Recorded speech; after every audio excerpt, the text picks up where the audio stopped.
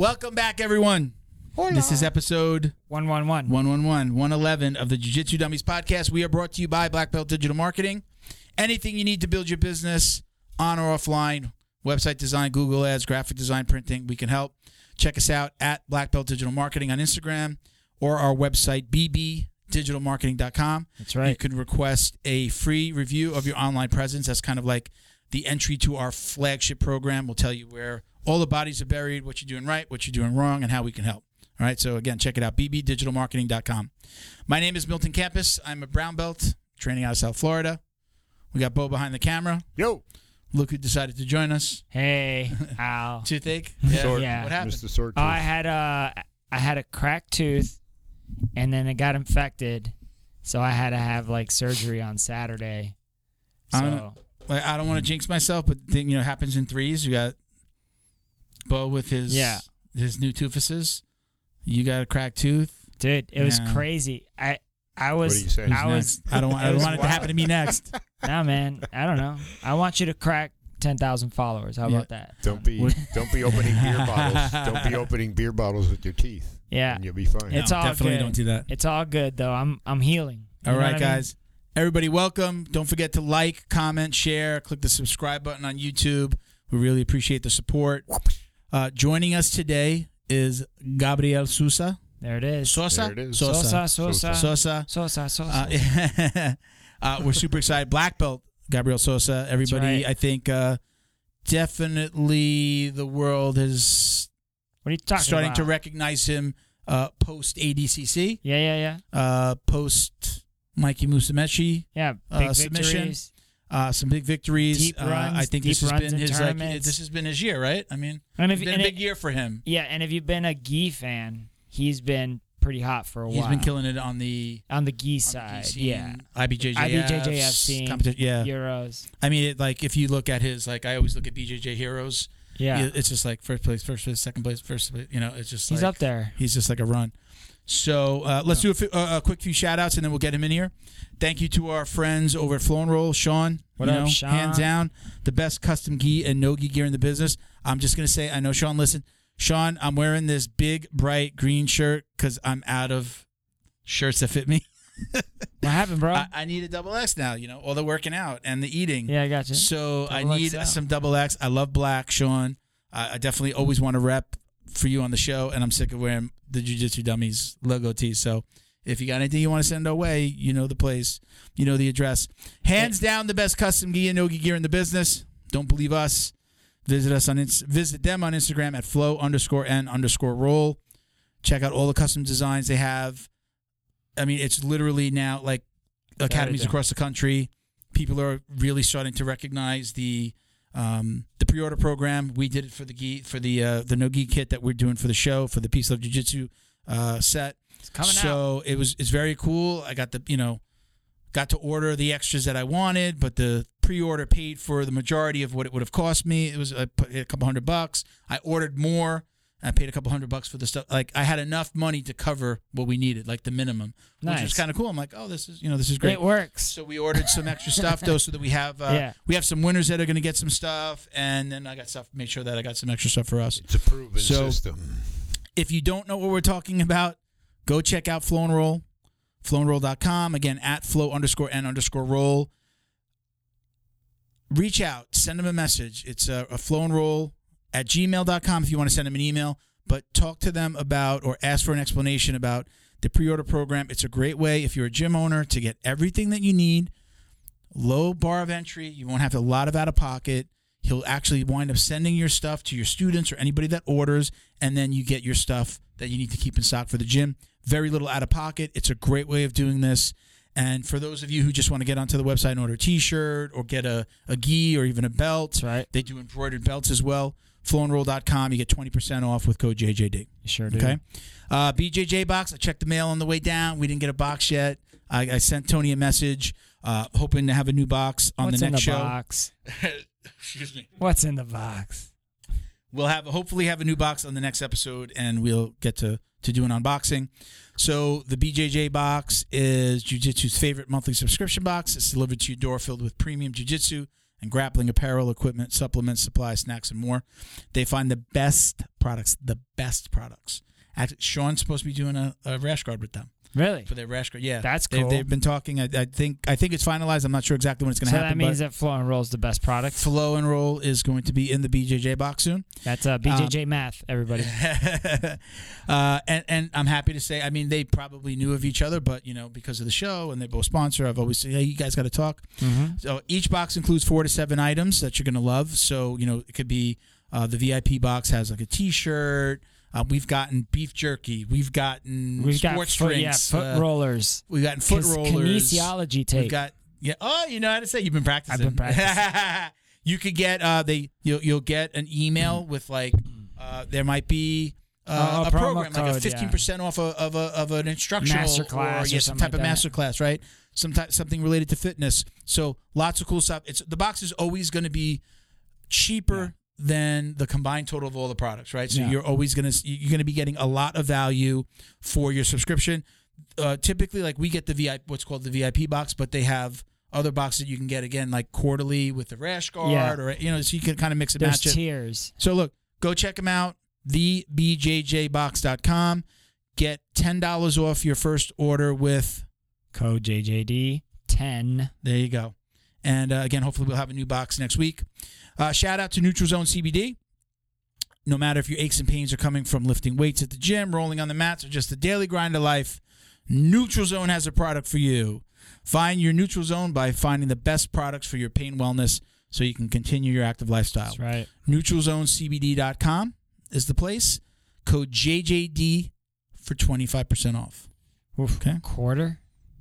25% off. That's a lot. That's like a hole. You cut Bro, it. that's a lot. That's a lot. All right, guys. Let's get Gabriel Sosa in here. Let's do it. Let's do it. I'm excited. All right, brother. All right. Hey. And welcome, Gabriel. How you Thank doing? you. Is it Gabriel? Gabriel? How do you like to be? How do you say it? If I'm speak with a Brazilian or Latino, I say Gabriel. Okay, But- I'm used to saying it. I think I just did a hybrid of it. Yeah, Americans sometimes they have a hard time, so I think Gabe or Gabriel. It Yeah, doesn't really- I say Gabriel is the way that I would normally say it. As yeah, sounds good. the Right. Puerto yeah. Rican in me wants to say Gabriel. Well, you got to remember he's in Apex, North Carolina. Yeah, they just call you Gabe. Yeah. Yeah, Yeah. Well, It's welcome okay. to the show. Thank you for doing this. We appreciate you coming on. I know, we wanted to have you on for a little bit. I know one of our sponsors is one of your sponsors, Neutral Zone. So we had been talking about you. I brought you up. He's like, oh, yeah, we're working with him. And it was just like, it was just a natural to have you on. So, again, thank you for doing this. I was more like, holy smokes, that dude has such an impressive performance at ADCC. And that he's too. neutral zone. Yeah. Let's go. I want to talk to this guy. So let's start from the beginning. We're going to go right back to the beginning. Tell us how you found jiu-jitsu. Give us the history, and we'll get the conversation going from there. Yeah. So I started jiu-jitsu after my brother. Before jiu-jitsu, I was always very athletic, right? In Brazil, I was part of a social project, athleticism, like run, jumping, and then stuff like that. Mm-hmm. And then after that, I got into soccer. Most of Brazilians probably have done soccer in their life. So I tried it out. Was never good at it, but I tried my best. And I tried capoeira as well. Capoeira was the last sport before I found jiu-jitsu. So what happened was like my brother started training a social project. After 3 months of training, he invited me to go over to check it out, the training. Maybe I would like it or not. Since I was always very active, right, imperative, I wouldn't stop. I was super energetic and always like trying to find different ways to have fun in a healthy way. And he brought me there one time, and then I stopped going. I started a social project in Fortaleza, Brazil. It's my hometown. And that's pretty much it. It was 2009, and I was about to turn 13 years old. Okay. Wow. Now, what brought you to the U.S.? Tell us about that journey. Yes, okay. So I grew up, right, in jiu-jitsu. And then when I was turning 15, I think I was already decided that I want to leave from jiu-jitsu, right? because just because of the lifestyle. One time, the first time I had the chance to fly in an airplane, right, get an airplane and go somewhere else, was from Fortaleza to São Paulo. And it was kind of like 4 hours flight, and then I was very impressed. I was just happy to be doing that. Like, wow, jiu-jitsu took me from my city, from my hometown, to another city 4 hours away from my home. And I think that trip was very important for me because I was the beginning of everything. And then that's why I'm like, yes, I definitely want to be doing that for the rest of my life. Like, imagine, like, I can, every month, I can do 2-3 competitions in different states, maybe in different countries one day, and just fly and then be able to compete, get paid, and then do seminars and get famous throughout the sport. I know get famous was never the intention, but it ended up happening, especially in a high-level athlete. And that's why I'm like, yes, I want to do that.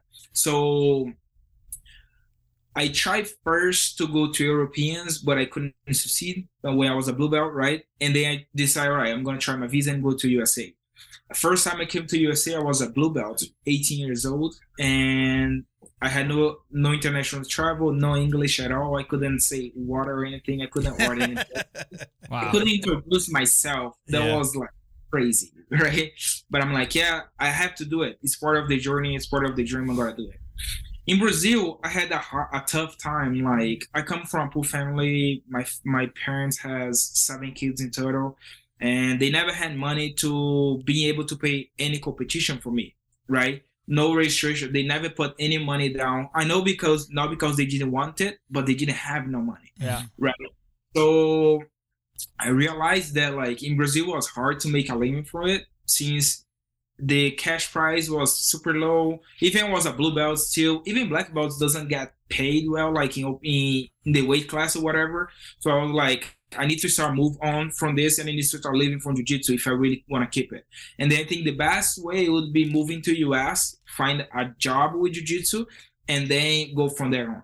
So What was it? Jiu-jitsu was at that time was more popular here than it was there, right? It wasn't necessarily as recognized, or what would be the word? Like, people looked at it like those guys are thugs, right? Like, yes. A lot, because they hear about the Gracies and the fights and the academy storming and stuff like that, right? So it was more, not respected. It was more respected here at that time, correct? I wouldn't say more respected, but like in the USA, you can make a good living from jiu-jitsu. Okay. It's different. In Brazil, it's hard to make a living only from jiu-jitsu. I'm not saying that right now it's way easier because we have so much resource, right? I think the best thing what Brazilians is bringing to academies in Brazil is like the methodology, the way they work in the USA. They are very professional, like with the way they organize the academy, keeping everything, playing everything, looking great. So it's like that professionalism is started here in the USA. So that's why it's like you can make a good money out of jiu-jitsu. Okay. You can have your own school and make money. Here you get paid way better to compete. And also the quality the quality of your life here is better, like with the jiu-jitsu than it was in Brazil. Most of the people that I knew that had gyms back then in Brazil, they would have like a side job to be able to pay like the expenses and to survive, right?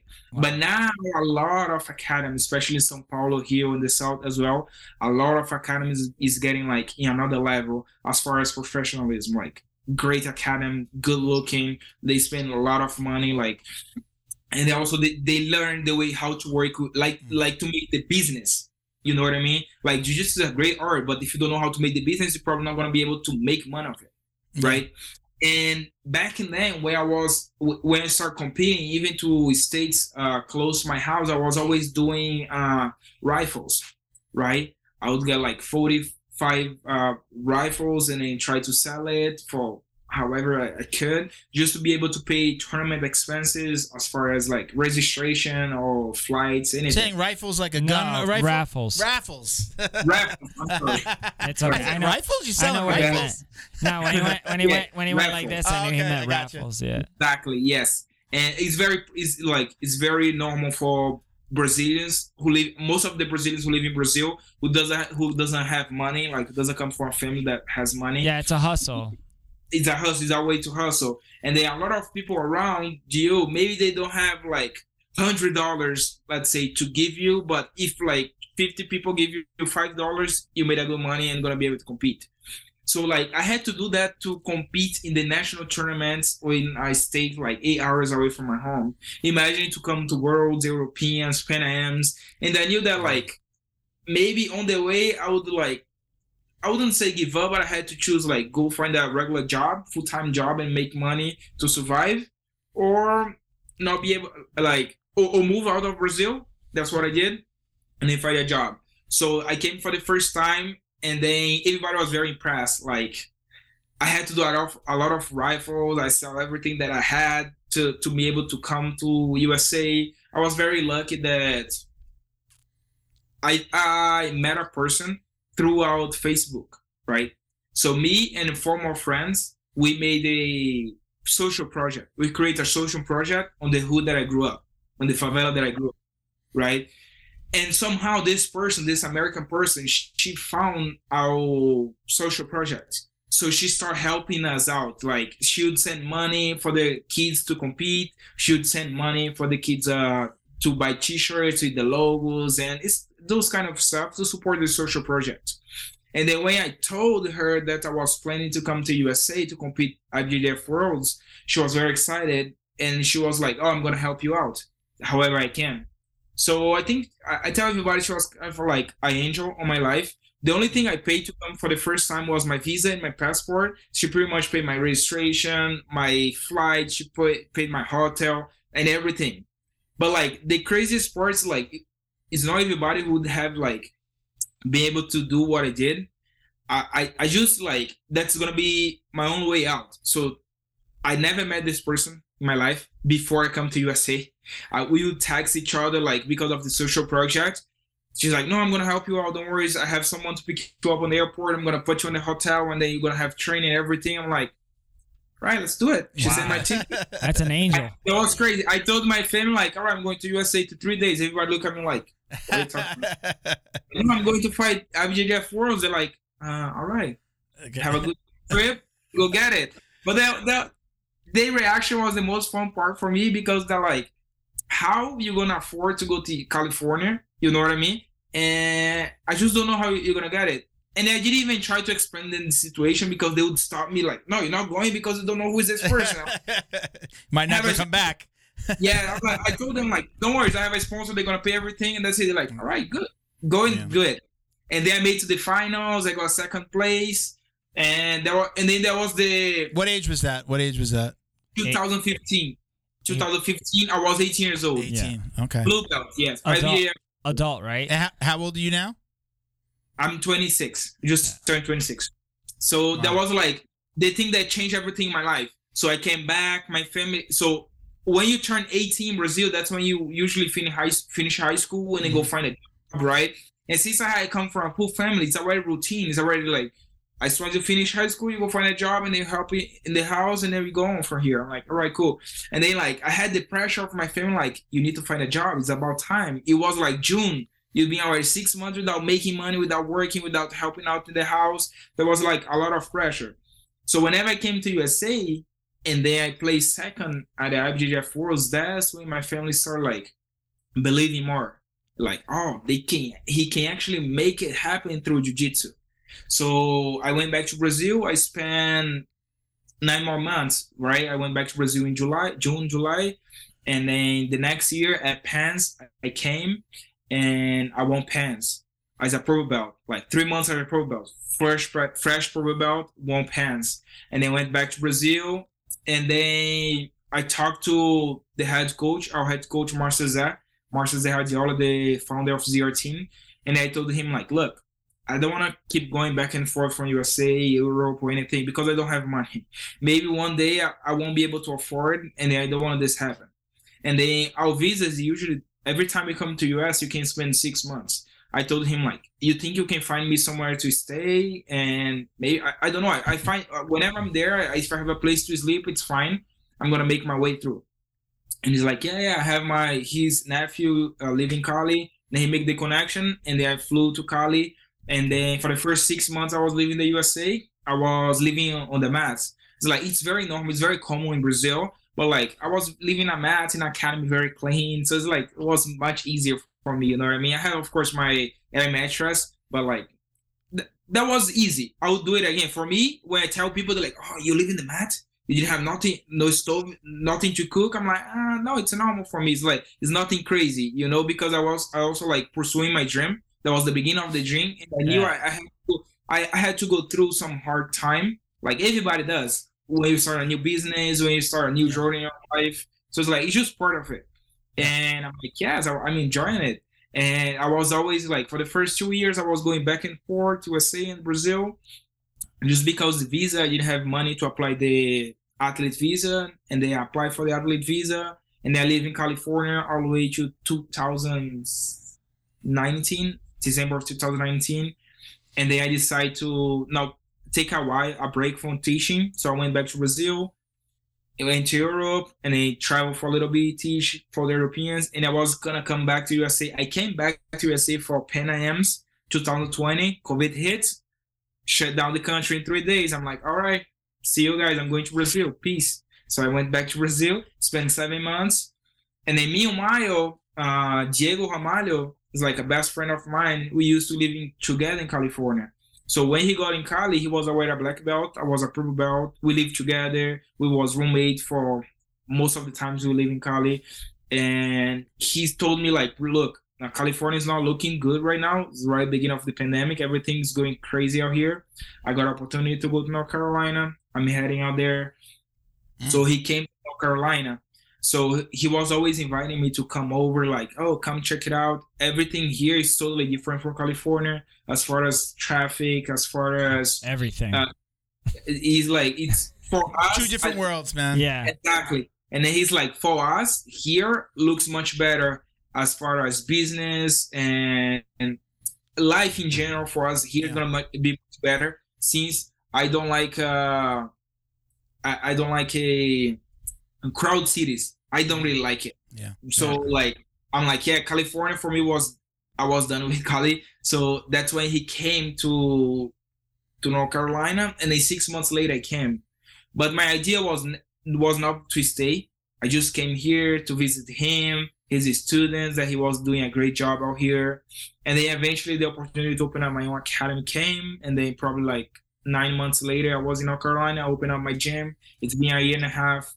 Great journey. I can't complain. Met so much like great people. I'm so grateful for my students. They are my family, you know. Since all of my blood flame is in Brazil, like my parents, siblings, everybody in Brazil, I feel like having them with me is very important, especially throughout like competition, win, lose, loss. It's like it's very important. And I'm so glad that like the community that we build out here, the environment is like it's sustainable, and also is like supportive to each other. What does your family say now? You know, you went from, hey, you can't even help with the bills, or you can't pay your own way, to now. What do they say? What's their feedback? I mean, for me, it's kind of it's funny, but like they tell me that like I'm one of the inspiration for them, because they saw where I came from and where I am right now, and I'm so happy that jiu-jitsu not just helped me like my life financially, and also I'm able to provide to my family. You know, like throughout COVID, I was able to help my family. That was like priceless for me. I'm like, I came from not being able to help you out in the house, and now I'm able to support you and I help you guys out. And I have like six siblings. I have 8 nieces and nephews, like a huge family. Wow. Being able to help them out with jiu-jitsu, for sure, they are like very grateful for that. What's the age range? Where do you fall in the age range? Are you older? Baby. Or you're the baby? The baby brother. You're the baby, huh? Yeah, wow. Yeah. It's more funny. Like they tell me like I'm an inspiration for them. I have achieved so much in a short period of time, and then like it's good to hear from them. You know, since like I'm the baby, 26. Everybody else is older than me, 2, 3, 4 years. So it's like it's very good. Does anybody else doing jiu-jitsu? Yes, I have a brother. He's in London right now. He's in Europe. And we're planning for him to come to USA around September, October. He's a black belt as well. My older brother, he is a purple belt in jiu-jitsu, but like life in Brazil is super tough. as far as like, especially being a personal trainer, like the work schedule is super crazy. So you're gonna wake up probably 5 a.m. and go to sleep midnight, and then every single day, and then you have Sunday to rest, and that's it. And then life goes on. So it's like he kind of stopped. We was just talking about it for him to come back and then move on, like get his brown belt and eventually his black belt, because he used to love it as well. He was the one who introduced me to jiu-jitsu, so like he loves it. He was like the person that support me the most as soon as they start competing, like as far as like taking me to place to talk with the sponsors, because I was just a kid, right? I had to have responsible for me. So like my older brother was like pretty much, he had like the father responsibility with me. And then every time he see videos of me fighting, he always messaged me like, man, I want to get back at it. I'm like, just find the time, do it. Do it. Yeah, you could probably come here and work half as hard and make twice as much. Probably, right? Right. Why is he in London? What brought him to London? Was it jiu-jitsu? That was the other one. He's talking about the one that's still in Brazil. Oh. Yeah. Okay. So the one in Brazil, that's definitely one of the plans that I have, since he's into CrossFit world. He has like some CrossFit training levels as well, like 2 levels of CrossFit. I think bringing him here, it's gonna be easy to find him like a job, as far like we can open up like a business together. He's like very capable. He just needs to learn the language, which is about 3 to 6 months. He's good to go to teach. Yeah. But my brother who was in London, the first site was like, Brazil is hard as well. And then he was in the same world as personal trainer and track running and stuff like that. And he was having like a miserable life. Like he wasn't enjoying life at all. And I told him, look, I can help you out, but I can't bring you to USA right now because you don't have visa. And the visa right now in Brazil is so many people for so small amount of like space to get your interview. So it's like so many people for not many interviews during the days, right? So I think the next interview, if you try to schedule today, it might be like January 2024. So like crazy. Wow. Yes. And I told him like, look, I can help you out to go to Europe. And then from there, you walk with your own legs, you make it happen. And then whenever the visa is open, you come here. And he's like, all right, cool. So he went to Paris first, and then now he's in London. It's been 3 months. The idea was for him to learn the language before he come to USA. So whenever he's here, it's much easier for me to help him out, like for him to teach class or running a gym by himself, because he's already speaking the language. Yeah. So he's just starting like being able to communicate with people, which it's beautiful. He's like, it's so awesome, because he talked to me like, I remember like when I got here 3 months ago, I couldn't say anything. People would talk to me, I would feel so lost, but now I can actually I can say something, like that's good. That's how I feel coming to Miami. Yeah. I don't understand anybody. I grew up in Miami, so yeah. I got it. My Spanish is really bad, but I can understand, but I do sometimes I'm just like, If it's too quick. you're talking too fast. I You guys talk understand. slow. I understand Portuguese, but you got to talk to me real slow. Slow, right? Yeah. But I understand it. Yeah. Nice. In Spanish, I do understand. I'm kind of shy to speak in Spanish, but also like my vocabulary to speak is super like is small. So it's like when someone's talking Spanish, I can pick it up. I'm like, all right, I know what you're talking about. It might be talking about me. I know. Yeah. I can read. I can see people like talking on like stories on Instagram or YouTube, some stuff. I'm watching Spanish, but I can't talk back. I don't know why. Yeah. It's like, I understand, but I also don't feel comfortable because there is a couple words that are like tricky, Spanish and Portuguese. So sometimes there's a lot of words that are like that. And a lot of times like different means, and sometimes you think that you're speaking Spanish, but it's a Portuguese word. I'm like, all right, I give up. I don't talk Spanish at all. I'm just talking. The other day when I was at the gym, I learned "fala maluco," right, which is like, "Hey, talk to me, crazy," like whatever. But I don't know why my brain went straight to Spanish, and I said "fala marico." Like that's funny. And I didn't know that they also said that in Portuguese. Oh, that same. Yeah, but you'd be like Mexico, like you wouldn't do the R. Okay. But it's like I understand exactly what you're saying, because I'm like, if you speak to me slow, or like when they're doing the interviews at the UFC and they're speaking Portuguese, I'm at a level now where if they're not from like Rio, because they talk fast as shit. Yep. if they're not from there, if they're from anywhere like Manaus or like down south, like it's more country, so it's like they speak slower. Yeah. I get it. I don't have to listen to the translator.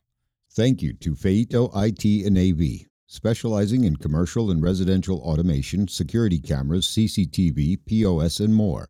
Check them out at feitoitav.com or call 305-428-2515 and let them know the dummy sent you. Thank you to Neutral Zone CBD, a Combat family-owned company that supports athletes and the people who love them. Neutral Zone strives to deliver clean CBD products for sports recovery in gummies, lotions, balms, roll-ons, and more. After a competition, a hard rolling session, or a tough day on the job, Neutral Zone has a product designed to help you reduce inflammation, increase cell rejuvenation, and may even help with aging joints. Visit NeutralZoneCBD.com and get 25% off your order with code JJD. And follow them on Instagram too, at MyNeutralZone. Jiu-Jitsu's favorite monthly subscription box has now joined the Jiu-Jitsu Dummies podcast. The BJJ box is delivered to your door filled with premium jiu-jitsu and grappling apparel, equipment, supplements, supplies, snacks, and more. The crew at the BJJ box find the best in the world of jiu-jitsu and guarantee every box to be worth more than the cost. Each box includes 4 to 7 items you're going to love. Visit thebjjbox.com and use code JJD10 to get $10 off your very first box. And give them a follow on Instagram at TheBJJBox. Special thank you to the crew over at Flow and Roll for all their support. Flow and Roll is renowned for their incredible no-gi rash guards, shorts, and leggings. Flow and Roll has quickly become the premier custom apparel provider for academies big and small throughout the United States. Reach out today to discuss your custom order and ask about their incredible pre-order program. You can send an email to flowandroll@gmail.com or visit their Instagram at flow_n_roll and shoot them a direct message. And yes, they can create an awesome custom gi for your academy as well. Visit flowandroll.com to check out their awesome designs, and while you're there, pick up a Jiu-Jitsu Dummy signature tee exclusively at flowandroll.com. And remember, you'll get 20% off your purchase of t-shirts, rash guards, or gis with code JJD. So, you're talking about your family. My daughter works, I own a marketing company. My daughter works for the company now.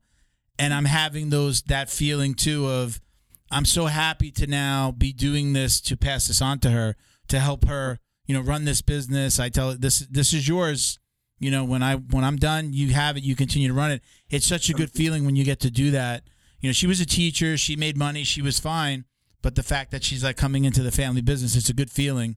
She didn't know what she wanted to do. I had an opening for her, and she took it, and now we're running with it. So I appreciate that feeling of being able to not help your family, but to help provide for them. And that, and she's 30, so now she's gonna, she's getting married, and it's providing for her family. So it's an awesome feeling to have, man. Yeah. So let's talk about the ADCC and your run here. Tell us how that all came about and getting invited to compete. Just tell us about that part of the journey, because I think that's where, right, a lot more people know about you because of the last ADCC. So yeah. So tell us how you got there. So ADCC, I think I punched my ticket the day that I submit Mikey Musumeci, and everybody saw it. And then right after I beat Cole, and then that day I lost to Cade, but after that I did a great run in a lot of no-gi tournaments, and I think that was a very good start, and I was improving a lot in no-gi, right? And then competing gave me a good rhythm, and then the eyes was on me, and then I believe I was before getting invited, I was one of the best 145, 155 fighting no-gi, right? Maybe I was not a specialist because I never focused full-time on no-gi. A lot of people are focused full-time either in gi, traditional way. A lot of Brazilians are focused 100% in the gi, and then a lot of people focus 100% on grappling. I was never this type of person. I was training both ways. Gi season, put the gi on. No gi season, take the gi off, and then go there and then show a good work, and then work hard and make a way through. And then as soon as they announced the trials, I'm like, yeah, I have to go to Brazil to win the trials because I'm pretty sure I'm capable of it.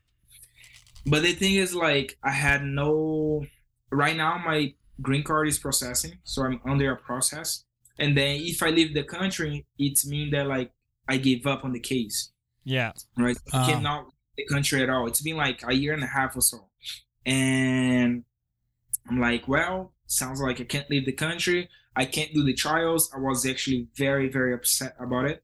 And then eventually, as soon as the trial was over, I got the invitation, which I was very happy. I was like, wow, that's crazy. Come like being a traditional gi fighter my whole life, and then now being able to do the biggest grappling tournament in the world. Yeah, that's the biggest one for sure. I'm like, yeah, I'm definitely like one of the best in the world. Now it's time to work hard to make a great performance, and then the result, of course, you always want to have a gold medal, but if it didn't happen the first time, but I made my way to the finals. So I proved a lot of people was wrong. A lot of people wasn't counting on me. A lot of people was sleeping on it. But I just did my job. I worked hard for the 3 prior months of ATC.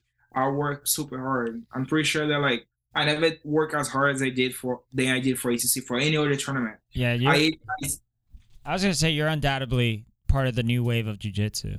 I did and this ADCC really showed it, because this ADCC, you weren't the only young competitor to have a deep run or a medal. Yep. There was a lot, and it really just showed. It was almost like a changing of the guard, I think, this ADCC. Yeah. And you were part of it. And then I did a great run. There was 3 months that like I trained super intense. I went up to New York to train with DJ Torres, 2 times ATC champion. And then for sure they had a lot on my knowledge as far as being able to train under the rules, get ready for that type of rule set that I was not used to it. My whole life I also fought IBJJF. So heel hooks was never allowed. My wrestling was like, it was all right. I could take some people down, but like I didn't know what I was doing. So like going through a camp, Coach John, he was working with us. He's the head coach, wrestling head coach at Essential. He's the one who takes care of the camp, JT Torres camp. So it's like, undoubtedly, that was the best experience of my life. And I will never regret going up there and training with them. As far as like training, and also I did a great, like we built up a great relationship with Professor JT, John, and all these students. People like, I felt at home training with them, you know, like everybody on the same intention, everybody helping each other to get ready to ATC. I shared the mat with Fiona Davis as well, was training for ATC out there. She knows how to wrestle. She knows how to wrestle, you know, judo, very good. So it's like I wasn't a great in the right environment to get ready for the ATC. I decided to go up. I decided to go up there because I was like, I never done any ATC all my life. How I'm gonna get ready for a tournament that like I have no experience. Nobody around me have experience to how to get ready. I know that you need to work hard, but sometimes you working hard and wrong, you probably gonna end up getting injured. So it's like you should be doing the right thing, right? And then they just have like, right, getting there and then focus 100% on training. I was training once or twice a day, depending on the schedule. And then weekends was off. I was just following the plan, the diet. I didn't do no mistakes on my diet. Usually I do a couple of mistakes here and there, but a little cheat. Like you have this opportunity once in a lifetime. So you do not blow it. Go out there. I cheat on my diet every day, just a little bit, but every day. My diet is cheating. Yeah. If I don't cheat, that was a good diet day. Yeah. After ATC, I cheat a lot on my diet. What's your cheat food? Say it again. What's your cheat food? Bro, let's go. Let's go down this road. Pastries. Pastries for sure. Chocolate. I have a friend. He came from Tunogi Worlds. He probably brought me like 30 Milka bars, the chocolate Milka. Okay. I destroyed it in 2 months. You ate 30 chocolate bars in 2 months? Yeah, bro. That's crazy. That's a lot of chocolate. Half a chocolate bar a day. I'm a sweet tooth guy. I'm like sweet. I don't have to eat steak. I don't have to eat fried foods. Like that's not my thing. Yeah. It's sweets and then like pizza and bagels. Like that a happy man. Just give me some candy and pizza and I'm good. It's way more like chocolate, pastries, but I also love a lot of meat. Like our Brazilians eat a lot of meat. You guys have more cows than we do. Meat is good though. So we eat and it's cheap. Great. And it's super cheap.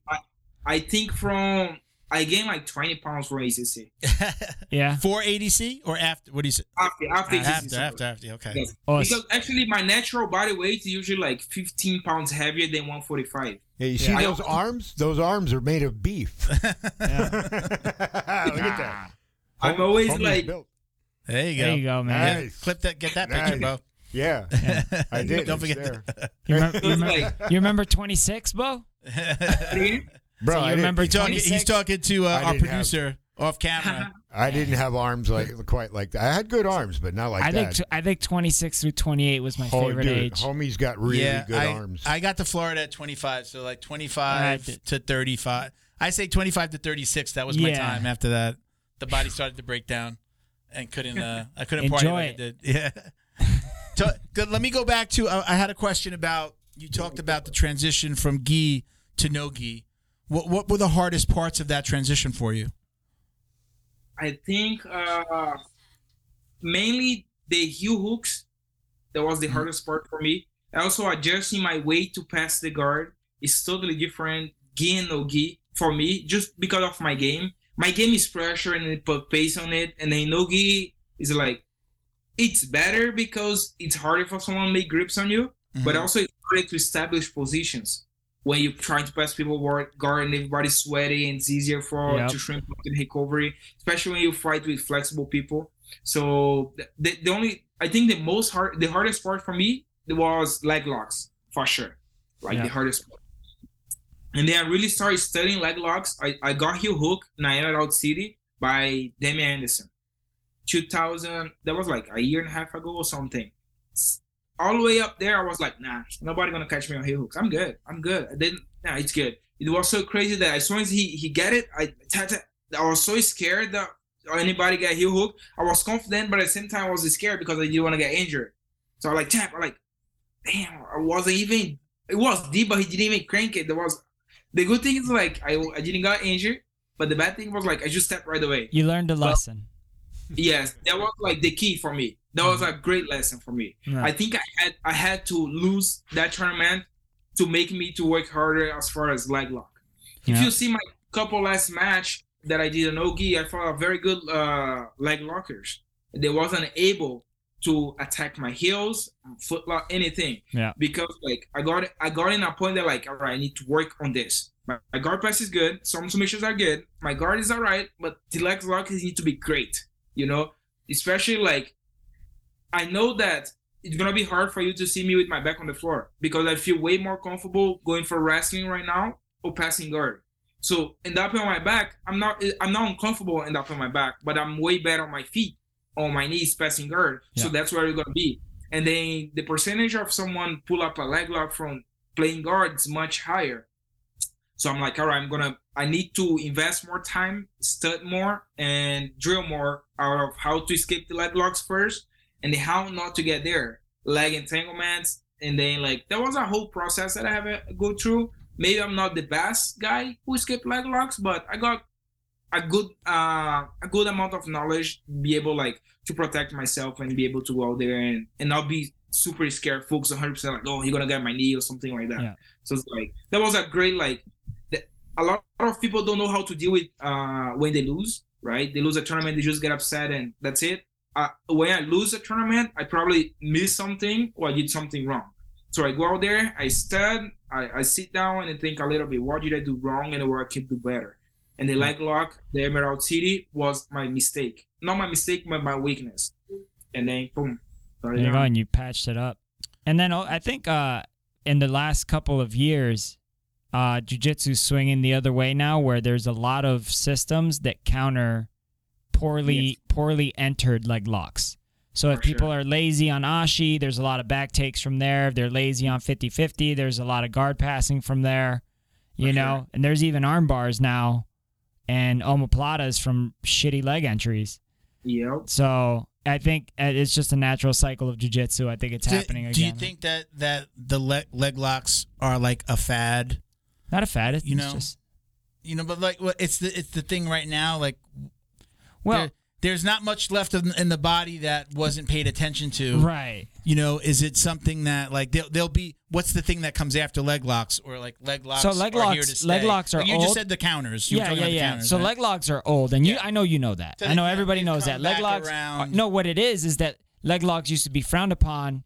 For the main reason was because you could hurt somebody, and back in the day that you couldn't get an MCL or an ACL the next day like you can right now. The technology wasn't there, and then you also didn't teach it because people are stupid, and then they're gonna do stupid stuff. Yeah. And then Crank shit. then it was like, okay, now we're gonna introduce it after the whole John Danaher Death Squad.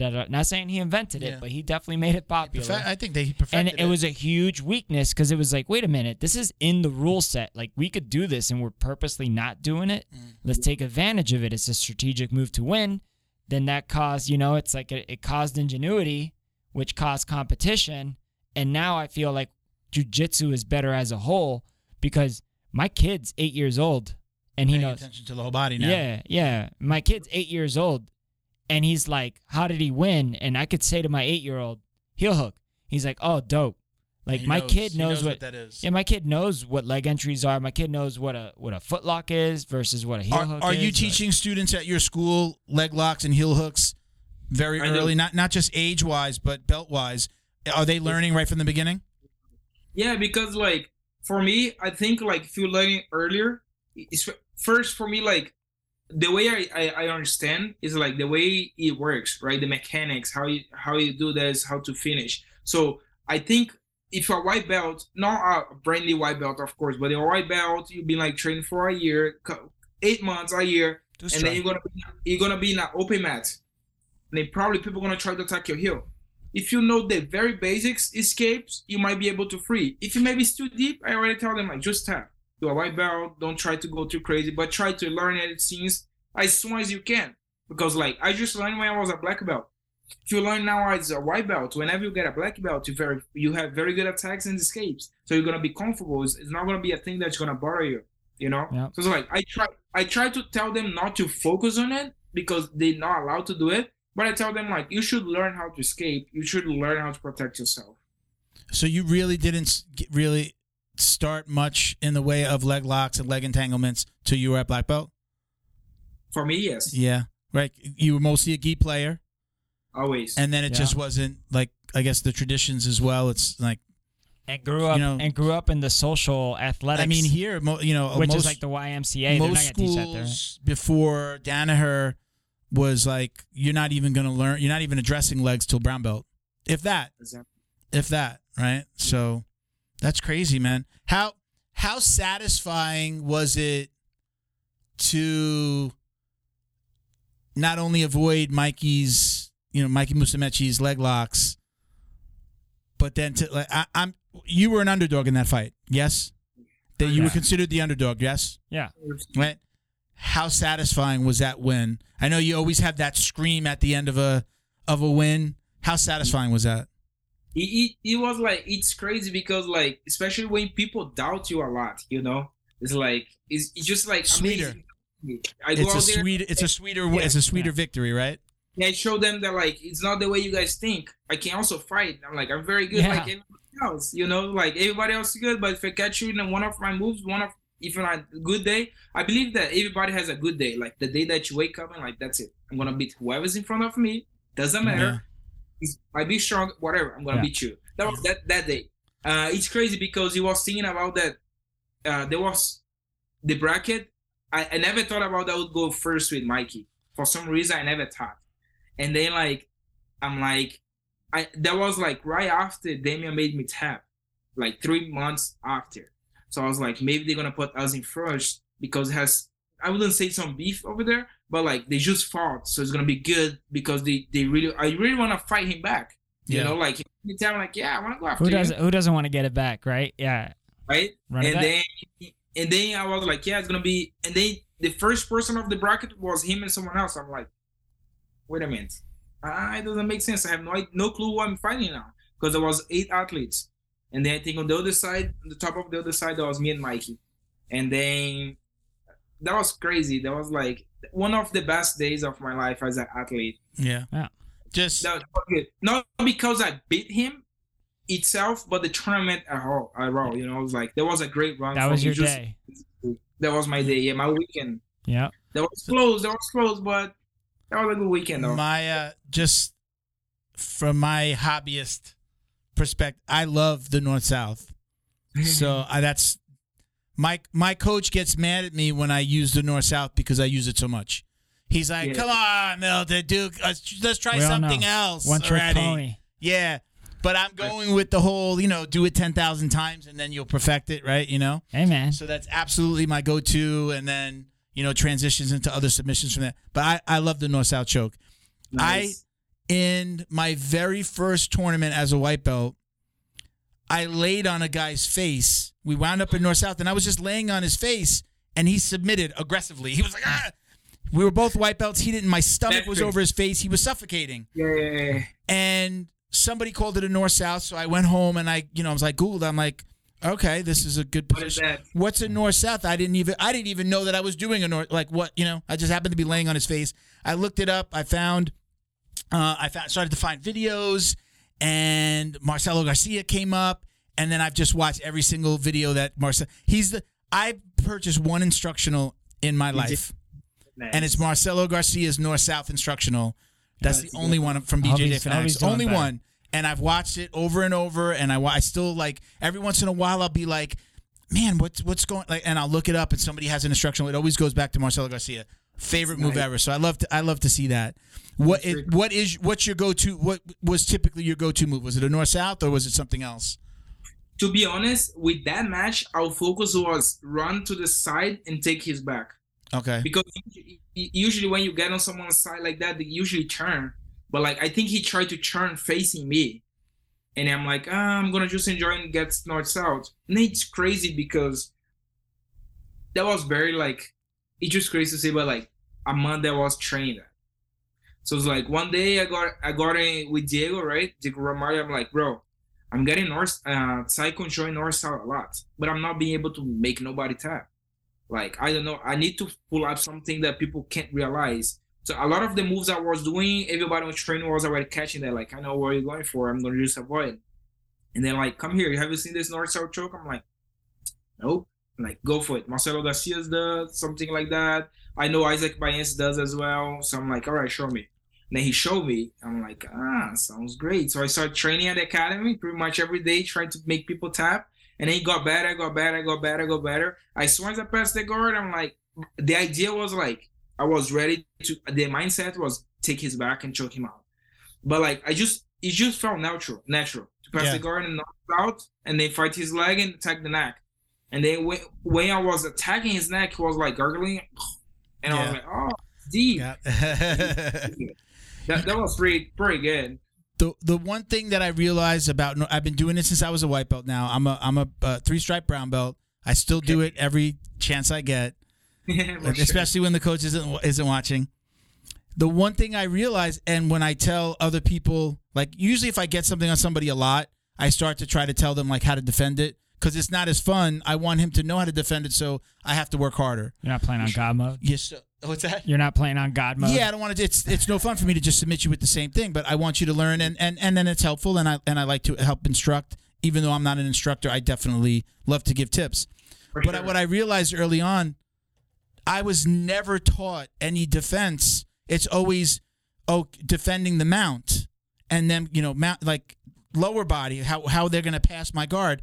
There was I've never to this day like received instruction on how to stop somebody that's going north-south. Yeah. Not from like a guard position or like maybe even from side control. I love it from knee on belly. They start to, you make them wince, they take their head off the ground and then you can grab it. I've never received instruction. So I always, when I tell people that like, how do you always getting that? I'm like, to this day, no one's told me how to defend. Like, no one's expecting you to go north-south. Everybody's expecting you're in the side control, knee on belly, past the guard, right? So I learned early on that I was like, oh wow, nobody's defending this. Well, if nobody's defending it, it's it's an open hole. Yeah, it's just like this freaking window. You're right. It's like now that I think about it, it's like I don't think I've ever been taught. Who's taught you? Who's teaching you like, hey, you are in north-south. What are you Yeah. doing? Because the only defense I know is like what that Detroit Dust guy does. Just bite him. Just bite him. And I do. You know what's weird is not weird. I mean, you did it. It was an incredible north-south choke. But usually with guys that like to go inverted, they'll throw their legs over the top and try to take your back. You know, you got to get super low. You can't be on their chest. You know, I got to get my face on the side like an Alex. We have a young kid. He's like 19, super flexible, very athletic. Also I can't. I won't do it on him. I won't do it on him because he throws his legs over. He gets his hooks into my, under like my arms, and he's taking my back, or like around under my waist, and he's taking my back. I'm like, what the? How did I get here? Nobody had done that to me. Nobody had tried to take my back, but they tried to do kind of Ezekiel. When I'm north-south, they try to do Ezekiel. Yeah. So, like, the way they try it, and sometimes it kind of get tight, so I need to release it, free, and then go again. Yeah. But, like, they try to take my back for some reason. Yeah, like invert guys that like to invert or are super flexible. I've always got to. You got to get low. You got to get low quick as soon as you have it in. You know, you got to be off to the side. Head is here. You know, like chest as close to the ground as possible, so there's no space for them to get it. But yeah, again, my favorite move. I love to see it when I see somebody hit it. I think I've only seen it like a handful of times, if that, in the UFC. Like you don't really. It's not like this super popular move. I'm always wondering why people don't go to the north south more. A lot of guys will go like they call it north south, but they're going for Kimuras and they're going for they go north south, but they expect you to like turn to a side. Yeah, I'm talking the choke though. I love that choke, and I think it's underused. And I definitely, like I say, to this day, I tell people when they ask me like, how do you hit that all the time? I said, when was the last time somebody taught you how to defend somebody going to the top? Yeah, not really, and you got to get out of it quick. I got my defense. There's defenses once you're in it, pushing up on the neck and getting in here, but then there's some good counter. We have one of our original co-hosts, Junior. He used to just get under my neck. He would just get under my neck and push it, or use his knuckles and push up. He would get me off, but then there's a nice little transition. If he's hugging me here, then you could just transition to the side and then pick up on the elbow. Yeah. Throw your leg over his leg. You're both laying the same way, looking up, and you're pulling up on the arm. Yeah. Pull up on the elbow. That's I don't know what it's called, but that's my where I go next. If kind of a Kimura sideways, kind of a Kimura, right? Yeah, right. So he's on the bottom. He's hugging me. He's got his arm. If he's got his arm under me here, I'm just holding. Now if I'm in the north south and I've got that arm, I know I can go all the way down and finish. But if it's here and he's hugging me here, and I can get his arm, you got it in a shotgun grip. You have it in a shotgun grip. I try not to do it. You can't do it fast in training because you could hurt him. Yeah. But if you put his leg, right? You throw your leg over them. Either one. It's great if you can get over both legs. If you can get over one leg, and then you're just lifting up. Isn't that like a slot machine almost? Is that what they call it? Well, whenever you like Kimura somebody in a weird position like this, they'll call it like a slot machine. Yeah, I mean you're basically going. You're pulling on the handle. Bottom and you're pulling. I know what you're talking about. Yeah, that's my favorite. That's where I go next if somebody. I've been there before. If somebody gets me out or they're sticking their fingers in my neck. I did it in a competition. Somebody caught me in a north south, and that was the only defense. I was just like, I'm getting choked, and I just gave him this, and he was just like, what's happening? He let it go. I rolled to turtle, and he guillotined me. Yeah. Freaking big football playing motherfucker, man. I was just like, this guy was half my age, and he looked like a freaking linebacker. But anyway, there's some hard defeats my out favorite there. position, thank you for using it. My favorite submission. It's definitely underutilized, so I think. Let's talk a little bit about, you said something before, about the age range. Like, this is your prime. Yeah. Right? This is your prime, I would say, right? Mid to, like, some people say, oh, he's a young kid, he's 18. No, like, when strength and intelligence come together with that training, that's like 26, like to maybe 35, like this, or 25 to 35, right? This is that time. So, like, this is just the beginning for you, right? I think he's at the beginning of his prime, not even in his prime. Yeah. That's what I think. You've got, I think you have these 10 years from F25 where you forget about the business side of jiu-jitsu, but just like the intelligence around jiu-jitsu, understanding position. You're a black belt. You've been training long enough, but it all starts to come together. Like, sometimes things just click. This is when the training, the knowledge, Well, I see it as a jiu-jitsu fan. You know, I see it as a jiu-jitsu. I have my opinions of you as if I have my opinions of like other high-level competitors at any sport that I decide to watch. And it's like, you're also very lucky that you're coming in, like I said, in a new wave. You're not a 26-year-old you when like, let's say Marcelo Garcia was also 30, or like in like end of their prime but still super prime, like 33, or like Lovato, or I know I'm mentioning people that are not in your weight class, but anyways, like those style of people. Yeah. You know, it's like this is I think the most popular, in my opinion, that jiu-jitsu's ever been. There's people who are taking it seriously, because even back in the day, the really, really good guys still partied a lot, I think. Yeah.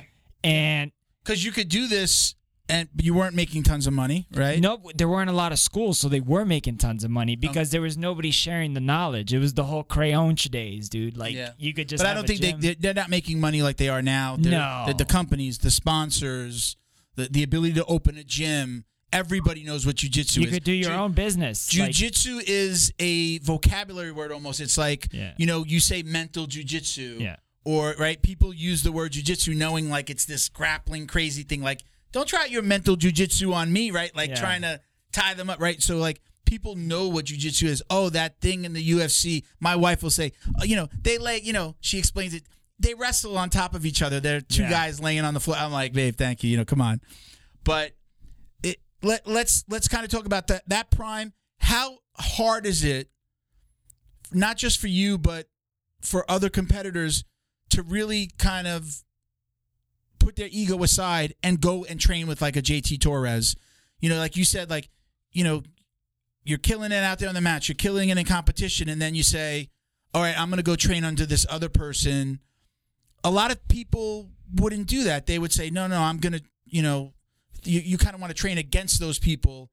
How hard was it to like swallow your pride and start like seeking out instruction as a black belt from other people that have been there before?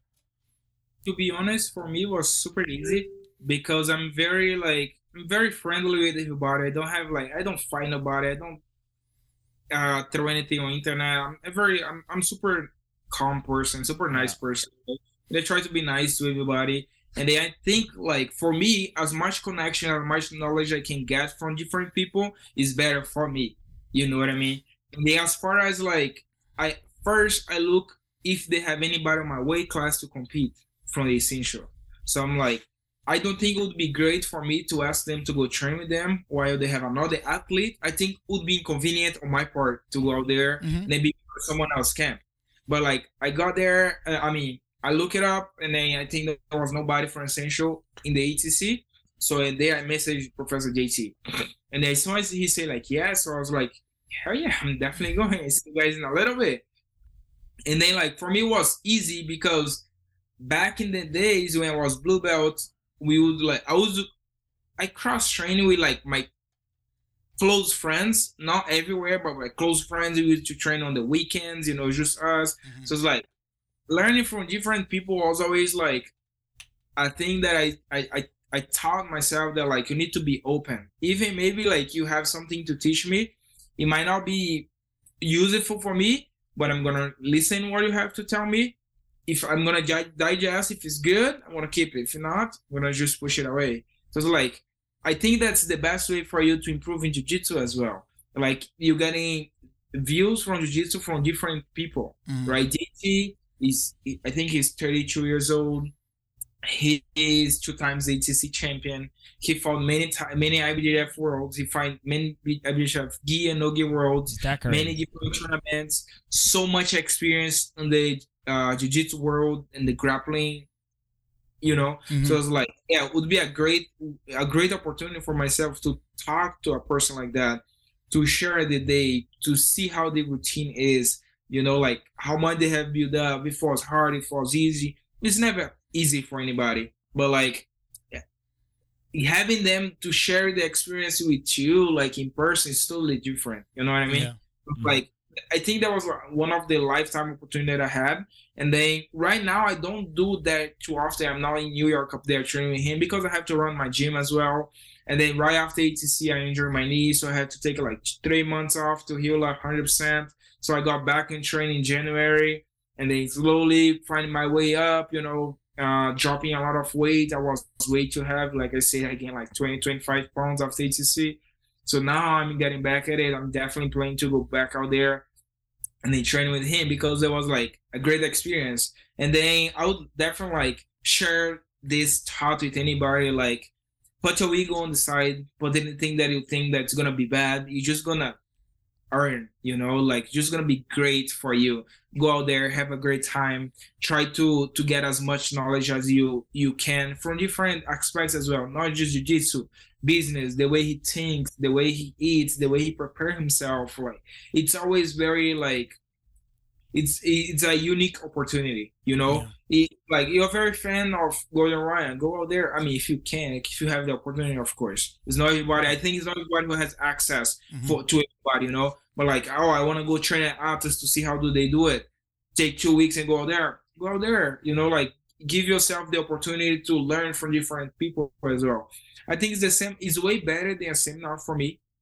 Going out there and spending a month is like a whole month. It's not like 2 hours. I'm going out there. It's 2 hours. He's gonna teach one thing. No, it's like I'm picking up brain, a mindset, and then jiu-jitsu, the way he runs his gym. So like he's doing a beautiful work out there. And then I also visit different people in different states, different countries as well. So like every time that I go to different gyms in different countries, and then I see a person doing something different that I don't know what he's doing, I'm like, can we talk a little bit?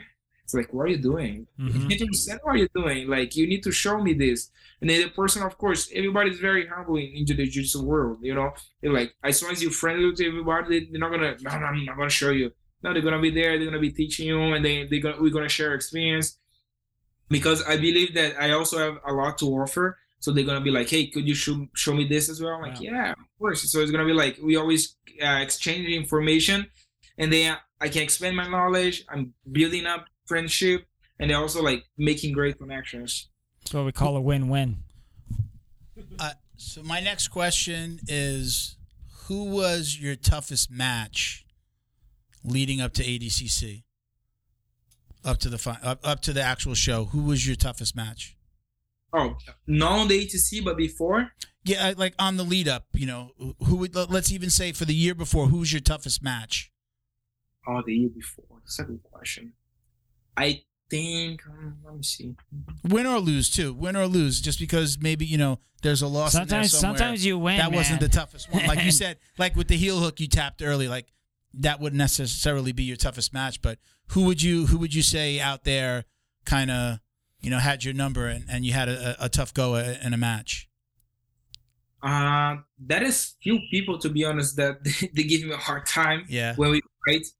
But definitely Diego Pato. Yeah. We always go out there and kill each other. So it's like, and for him, it's very like, I never know what's coming. Sometimes he throw triangles, armbars, his heel hook game, leg lock is very good. And he's very, very, very flexible. It's just crazy. It's just annoying to fight him. Yeah. So like, and then I beat him on the ATC. So like for me, it was a great, like the ATC run was like the best thing that could happen. I was like, please, just make it happen in the semifinal so he can fight and can beat you. And then definitely beat him. So that was great, because he beat me 3 times, different match previous that. So it's like Diego Pato was like tough match. Also Cole Abate. That kid's ridiculous. He's just so good. And then the first time I saw someone doing false ripping on me, was him on a match. Imagine like someone pull up something that you never saw in your life. Yeah. And then you don't know which way you go. Wasn't he a blue belt? He was a blue belt, I think. Yes. Yeah, because he got purple right after that. Yeah. And now he's brown. Then I was like, he's really good, and I don't know what he's trying to do with my leg. Yeah. And then eventually he pulled out the heel hook, and he did a deep heel hook.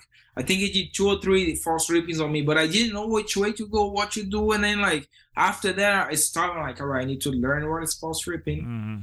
And I learned it, and I went on. But definitely, I was gonna say, I think he learned it from Craig Jones, if I remember correctly. Probably. Yeah. I know he does very well what he's doing. So it's like he's definitely one of the upcoming stars, no doubt. He have achieved so much on a young age. He has a good mindset. He works hard, the way that I see him, and yeah. And yeah, I would assume like Cole and definitely Diego Pato. We had a lot of worlds throughout our black belt career. Gi and no gi. Oh my God, that was crazy, but that was good. And then also there is another guy in the gi, Iago Jorge. He's from Cicero Costa. He used to be Diego Pato teammates. In the gi, we always had war. I think we fought 8 to 9 times, something like that. But if you come max, it's just like we going after each other. So like at the same time, it was very fun because you would open up to fight and then we would go after each other. But it would be hard because you don't know what's coming. It's just like I seem like the way he fights, the way I fight. So it's like it's super hard to know what's gonna come. You're gonna throw omoplatas, triangle, knee birth, toe hold. It's gonna come everything. So it's like it's hard to fight those kind of people, When you find people that like do the same thing over and over and just bring ball, lapel guard, and they like stall a slow pace, I think it's easier for you to read what's coming. Yeah. But when you find a person that like coming after you back to back and super aggressive, you're just like, I just go out there, I'm gonna do my best, and I try to be as much precise as I can. You gotta find a way to turn the momentum around. Now you gotta be the one attacking. Yep. Those matches I'll tell you what though, those matches are fun to watch. So thank you. Thank you. So we're gonna do at the end of every show, we do a little segment. We call it the drill down. We've got about 7 or 8 questions that we ask, variations of these questions to every guest. We like to get the different take. Cool. The drill down. I messed it up for you because I said what it was. Let's do it again. Bo is our announcer for the drill down. Yes, so not sure. Question, you can dub that in and make it work. I want to know what that really sounds like backwards. Backwards, yeah. Okay, so question number 1: what is your preference, gi or no gi now? No gi. No gi. Yeah. No more gi. How often do you train in the gi now? Barely train, to be honest. Yeah. I try to help my teammates, to be honest. I try to help my teammates to get ready for tournaments. But my focus right now, I'm decided to go 100% on grappling. Okay. I never focus 100% on anything in my life as far as gi and no gi. I'm doing no gi over gi. Okay. That's where the money's at. So now, the money also, like, it's more excited for me to fight. My weight class, most of the people do a lot of 50-50 stalling game. I know when you're in a level that like you can outwork everybody, you're gonna be able, but I'm not on that level in my weight class in the gi. So it's like, I think as far as like my result on the ATC, I think I'm way closer to being one of the best 155 or 145 in the world, no gi, than I am the gi. So that's why I'm focused 100% on the grappling. That's a wise choice. Have you heard from, or do you have any desire to fight in like a one championship on these cards where it's this true mixed martial arts card where there's grappling in a cage? Have you thought about that? Is that something that's come up at all for you? Yes, it's definitely one of my goals for this year, if I can get it. The hardest part for me is just because I can't leave the country right now, and the usually is in Asia. I know they're doing one May 6th or 5th in the USA, Colorado. Yeah. Mm-hmm. I definitely want to get out there. The matchmaker had contacted me, not for this tournament. They contacted me end of last year saying they want to watch me on one, and then I'm just waiting. I think when the right time is gonna come. I don't want to rush nothing. No skip, no steps. I think I will be ready whenever the opportunity comes. I'm gonna be ready to display out there my jiu-jitsu. Cool, man. Yeah. Great performance, and then of course I want to be the best in what I do, and if I'm able, I want to fight and win the belt, and then Don't forget about us little guys. You got to come back on the show when you have that belt and come back on and do this again. So our second question is now preference: takedown or pull guard? Takedown. Takedown. Always. It's funny because when I train in the academy, you're gonna see me doing a lot of guard. Yeah. Like a lot. Yeah. Unless we're doing specific training of takedowns. But like if not, I'm definitely gonna put you guard, gi or no gi. Yeah. Yeah. Very but like go out there compete, it's just natural to go after people and try to take them down and pass the guard. I just feel way more comfortable. But that's why also like I focus on the academy to play guard, because I think it's not my weakness, but is my guard game is not too strong as my past. So I try to get it even. It's kind of hard, but I'm getting there. So now I like this one. This is one of my favorites because it's funny how you get these like really, opposite answers. But music in your academy during rolling, do you turn on the music or is it completely off? Is it quiet? All the way up. All the way up. And what's your go-to music? What are you playing? Ooh. Soca. Definitely funk, Brazilian hip hop. Also, I like a lot of. I put Drake a lot in my academy. Yeah. Drake. Sometimes I also let my students choose it. Like, but when I don't like the music, I just change myself. I'm like, all right. If they choose a bad song, do you take a stripe away? Yeah. We go next round. Give me that stripe. Right, we go next round. Yeah. I'm gonna show you you're doing a bad job. You listen to bad music. But definitely, like, I feel also sometimes I forget that, like, I don't forget, but sometimes, like, I don't like to put English music. Some English music has, like, not very good lyrics, especially like raps and hip hops, So like if I put in Portuguese, anybody can come in my gym, nobody gonna understand why is it Brazil. So like I have 20 people on the mat, just one or two are gonna understand what's singing. The curse, but they'll hear the curses, is what you mean? Exactly. Yeah. So the beat is good, like the beat is good, the flow, you can flow. So it's like, it's better in Portuguese than English for me. Yeah. But like I listen to everything, to be honest. Okay. Yeah. Now, do you watch a lot of jiu-jitsu, not just like competition footage or studying footage, but do you just get to sit down and watch a WNO when you're not competing in it? As a fan. As a fan, or you somebody that, I got to tune in, I'm watching that this weekend. Is that you? Yes. Are you going to watch, do you watch the UFC? No. You don't? Wow. No. It's a big card this weekend. It's probably the most stacked card. Really? Yeah. John Jones is back. Okay, the King is back. I'm gonna watch that. There you go. I'm just letting you know. I grew up in Brazil with my friends. We used to watch every weekend that had UFC. We'd get together, get pizza, and watch the whole UFC. Yeah, but like after I didn't get bored about it, but I was like, I don't want to watch UFC, and I just stopped. It's been like years since I watched one UFC fight, unless it's like, all right, and he said who this fighting. I want to watch his match, see how he's doing. I'm watching it. Maybe Khabib was fighting. I watched Khabib last match. Khabib against Conor. Yes, I watched that match. So it's like very few matches I watch here and there, but I don't follow up the UFC. You know what I mean? It's just like, all right, I have nothing to do today. All right, let's watch my UFC. coach, who used to be his coach, we met at the same. We trained together for a little while. My coach will only watch the UFC when it's like a Brazilian headliner. Guy. Like if it's not a Brazilian who's also like a grappler, who's a jiu-jitsu. Most Brazilians are jiu-jitsu guys, but unless there's a jiu-jitsu black belt, he's not even watching. But he'll watch those fights that it's a big name. Every single UFC match that I've ever watched with friends, even like when we watched it over at your house, if anybody wins with anything that resembles anything that's jiu-jitsu, everybody that does jiu-jitsu is like, jiu-jitsu, bitch! Jiu-jitsu! We're proud, loud and proud. So who's your favorite competitor? Who's your favorite jiu-jitsu competitor to watch? Nowadays? Just from a fan's perspective. Yeah. New, who do you old, like? It doesn't matter. In the jiu-jitsu universe. I used to watch a lot, let me see.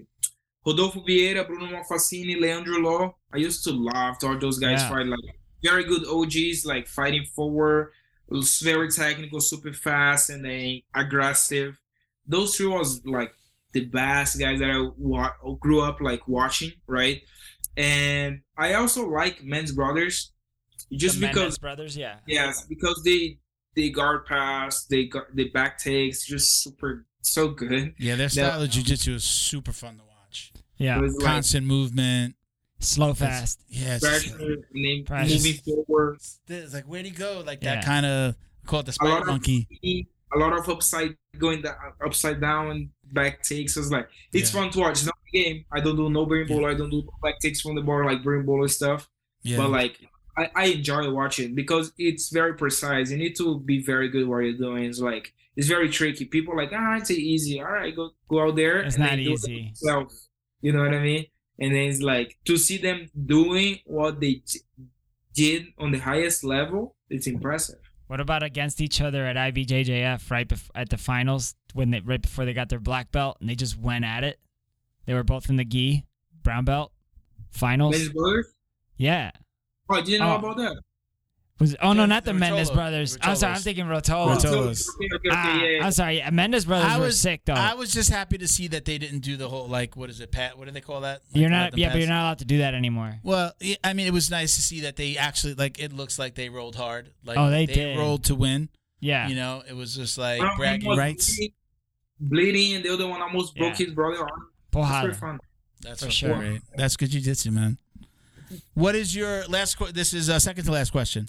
What is your ultimate goal in the world of jiu-jitsu? You know, I like to say, what do you want your legacy to be? It's a good question. I want my legs to be like a great competitor, a nice person as well. It's like not just being a good competitor doesn't mean like it's gonna be a nice person, but I definitely want to be referred like a great person, an influence for the next generation as well. That especially where I come from, you know, like not everybody knows my background, my life history, but like being able to inspire. I have so many like Brazilian kids text me every day like, "Oh my God, I'm so happy that you made it." And then I have about the same situation, you know, my family are poor, jiu-jitsu is helping us out, so stuff like that. Like that's what I want my legs to be like. Oh, one day I'm gonna be like this guy. Mm-hmm. He made it. Well, he came from a poor family, had no money, and then now he live in the USA. He's running multiple gyms, or he won a lot of titles, but the titles for itself is like doesn't really mean anything for me, you know. It's like it's great to win a world title, you know what I mean? Mm-hmm. It's awesome, but like impact people's life is way better for me, and they be recognized as a great person is even better, you know, for my family, making people proud. So it's definitely what I want to do. That's awesome. I like that answer. Us.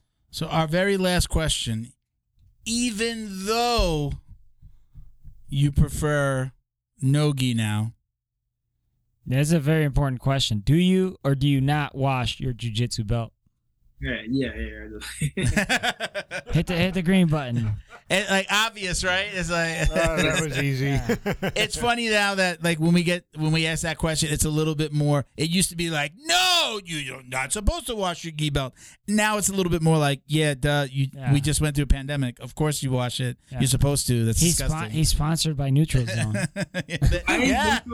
I mean, you gotta be clean. Gotta keep it clean. Let's do that. Let's give out some shout outs. Go ahead and this is your time. Shout out any sponsors, anybody you want to say hello to or thank you to. Go ahead. All right. Thank you, everybody, for the support. Thank you, guys, for inviting me for the podcast. Pleasure. It's like sometimes I'm very like nervous about going to podcasts. Since English is not my first language, I try my best. I try to say as much as I can, but I hopefully was everything clear to everybody. You did awesome, man. did Yeah, great. man. Other than rifle and raffle, that was the only one that I had wrong. Yeah. That's the only thing I didn't understand. And everybody who watches this does jujitsu, so we've all had professors that sound just like you. The heavier the accent, the better the episode does. Yeah. So That's good. So I definitely want to give a shout out to my new sponsor, Roll Forever. I just closed out with them on the team. Thank you guys for having me. Buteria also for the gi support, and also we've been together for the last 3 years. I would like to say thank you for Neutral Zone. Keep me clean, of course. Also send me some CBD stuff, like very good stuff. You guys don't. We love it. right here, man. I don't know if We you can love see it. it. We got it right here. And make sure that you guys get yours. Yeah, absolutely. And let me see who else. Anyone? Let's not forget your gym chat. Tell everybody where your gym is, the city, Okay. and All right, so my gym is located in Apex, North Carolina. We like 15, 20 minutes away from Raleigh. If you guys in there, send me a message, and then you're definitely more than welcome to come and visit us. And gonna be a good training. Definitely hard, just like Brazil, porrada. And maybe it's hot, maybe depend of the day, depend of my mood. I'm definitely gonna turn on the heater so we can sweat. I love It's it. gonna be fun. we train in the AC down here in Florida. It's always hot. Florida, I mean, I don't blame you. Yeah. Florida, it's When- super hot. Where we could be like babies about when the AC goes out at the gym and you walk in and it's super hot. Yeah. Be like, oh, come on, man. And the coach would be like Brazilian style today, baby. This Yeah. is how we do it in Brazil. You gotta Brazil's crack the doors open. Yeah, man. So go ahead.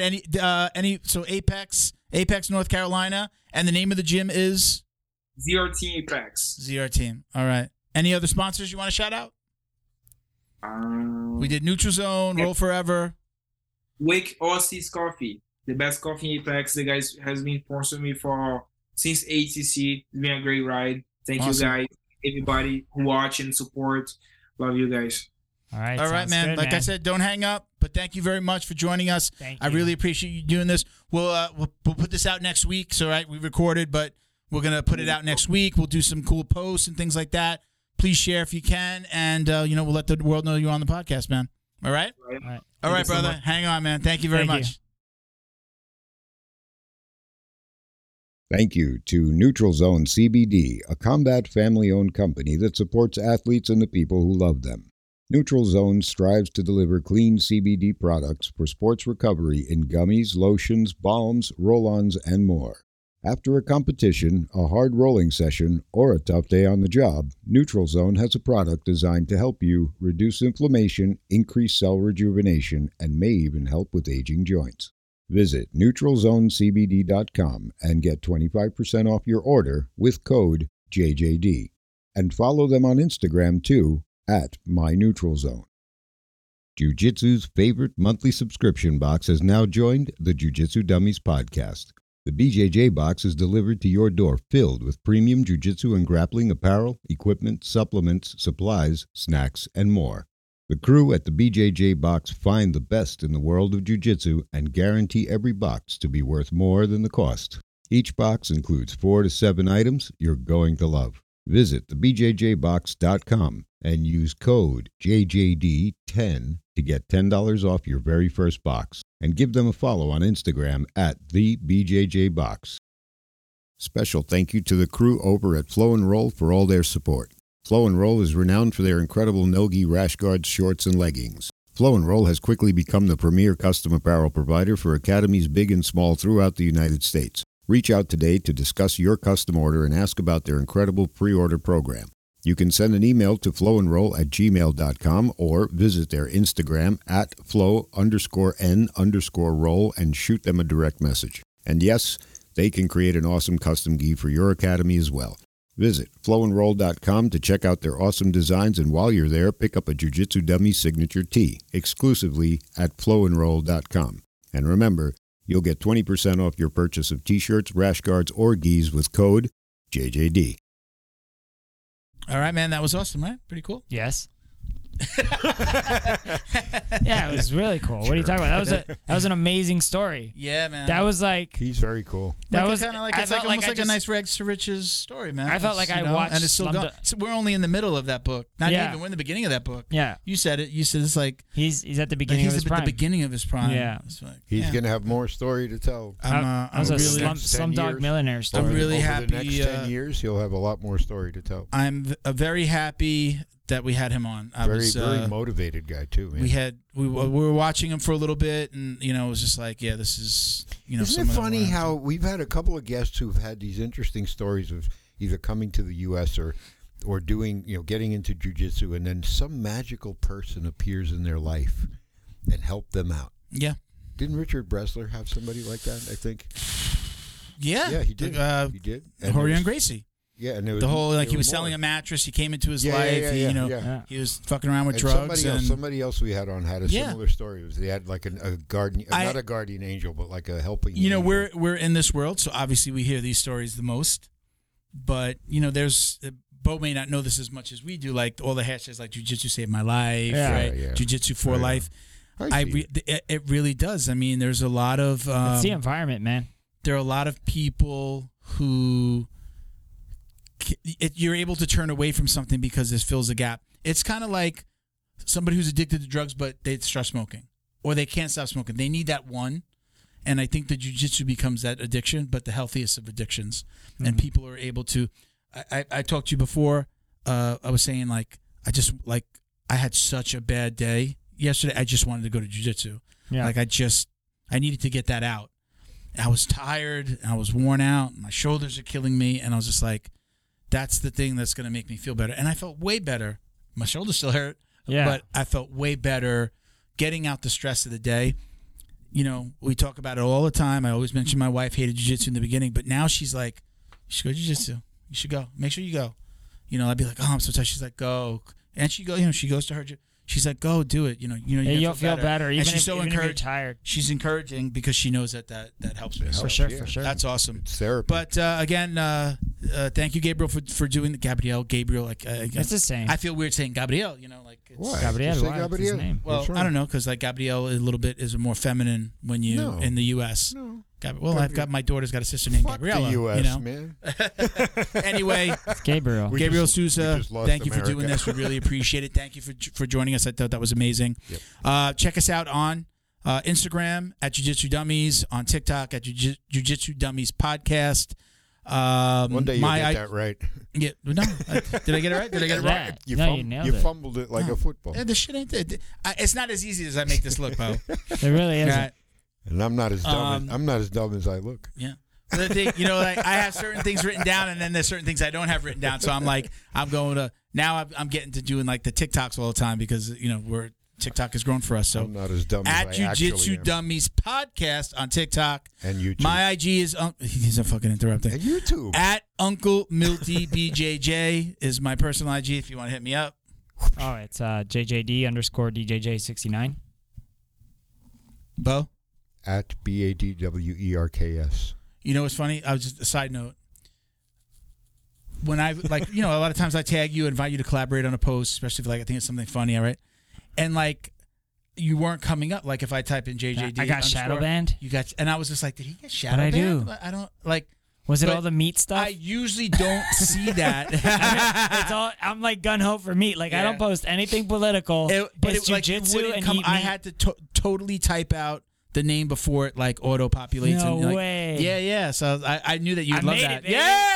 The Illuminati got you for meat comments. Miguel got shadow banned with what? Your meat. 800 Oh, my followers? meat, yeah. Here's a Don't meat beat thing. your meat. They don't Just want eat you, the meat. They don't want you eating meat, bro. All right, Yeah. guys. I appreciate you guys. Thank you for doing this. Thank you for everyone out there listening. Peace, love, jiu-jitsu. Right? That's all it is, man. Oos. You're still That's stuck the old on one. it. I like it. We're going to have to bring that back. All right.